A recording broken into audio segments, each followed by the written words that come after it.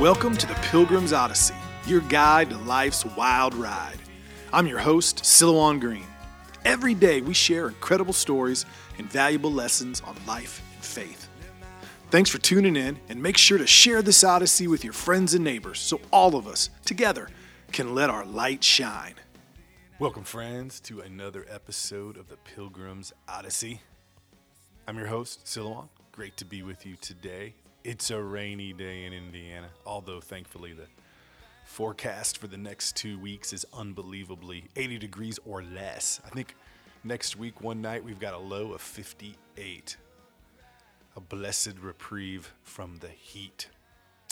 But today, because you can't control the weather, we're talking about learning to lose control. Now, fear and anger are byproducts of losing control.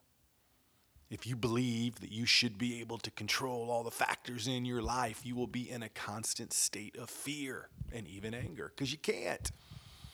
Hopefully, it's the kind of thing you learned as a kid. You control what you can, and you learn to live with or adjust to or accept the things you can't control.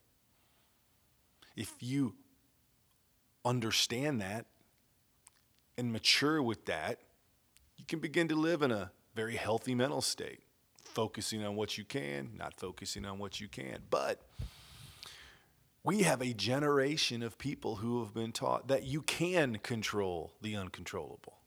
Others' thoughts, the weather, speech, viruses, things that are impossible to control. But if you believe it is, if you believe you should be able to, if you believe you should be able to control other people to do the things you want, what's going to happen? You're going to get what we are seeing, fear and anger, by the people who want to control at all levels. It's the true participation culture run amok. Now, without dwelling on that too much, it's why grace, the amazing kind that we talked about yesterday, is so powerful. Because, see, in a culture of control, grace requires surrender. It requires an acknowledgement of just how much is out of our hands. But it does require one thing, a decision, which is, by the way, that human act we have power over in any circumstance. You can't control the weather. You can't control other people's thoughts. You can't control viruses, but you can control the decisions you make and the circumstances that are thrown at you. The great Viktor Frankl says it best. In his book, Man's Search for Meaning, probably the best psychiatric book on trauma ever written, he says, if there's a meaning in life at all, then there must be a meaning in suffering. Suffering is an ineradicable part of life, even as fate and death. Without suffering and death, human life cannot be complete. Everything can be taken from a man, but one thing, the last of human freedoms: to choose one's attitude in any given set of circumstances, to choose one's own way. When we are no longer able to change a situation, we are challenged to change ourselves. So many people today focusing on others rather than themselves, which of course is the first step of grace. I am on my knees and I cannot do it alone. Viktor Frankl formed his opinion in the death camps of the Nazis. He was tasked with keeping records of when people died in his barracks. As time went on, he noticed that there were kind of three types of people. One type just immediately when they arrived just wanted to die, and they did. It didn't matter how sick they were or how healthy they were. If they didn't have the will to live, they died.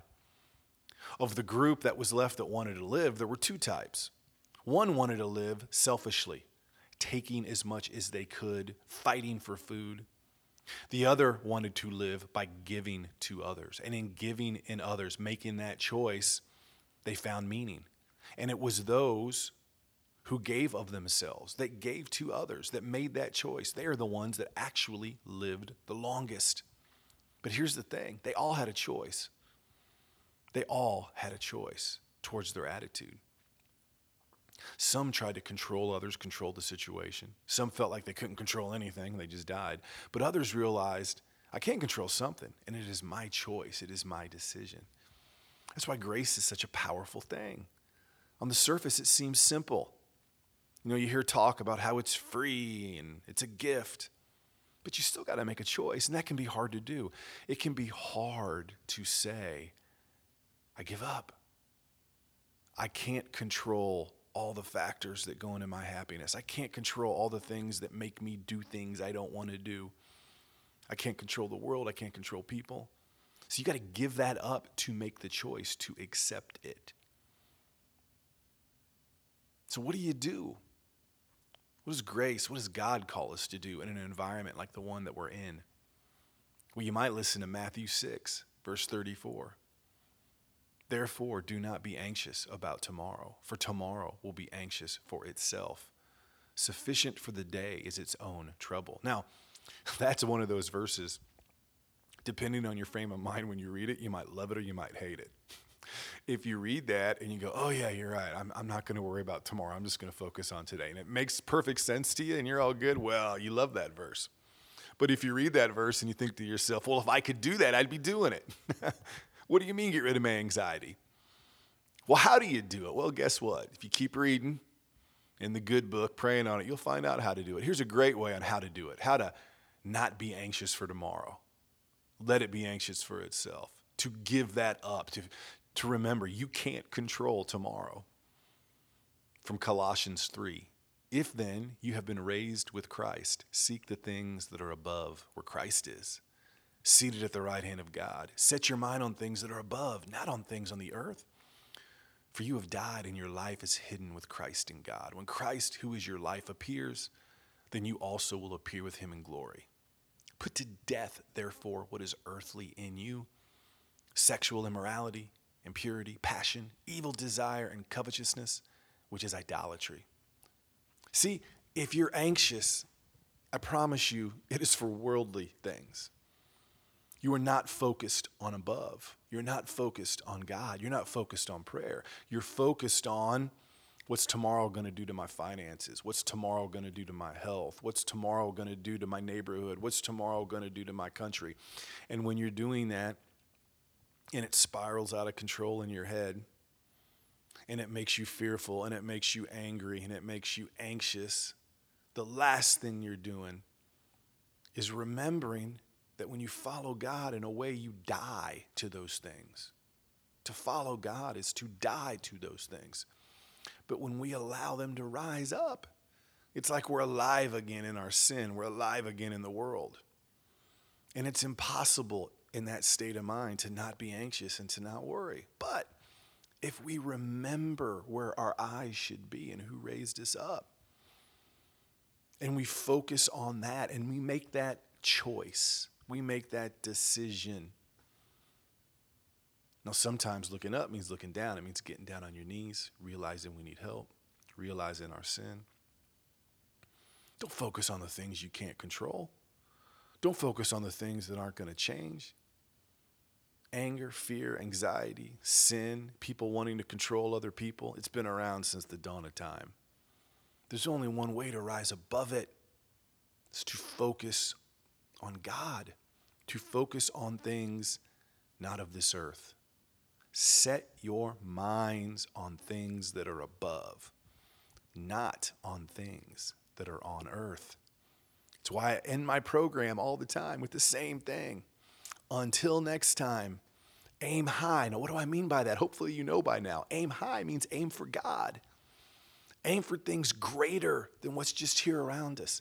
Spread your wings so you can float on that grace. You can float on things. You can do things not of this earth and keep your eyes on the things that matter, which is God and your faith and your family. See, if that's where your eyes are, you'll be able to live in the moment.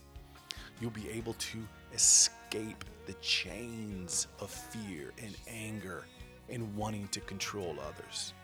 And you will be able to be free. I'm your host, Silouan.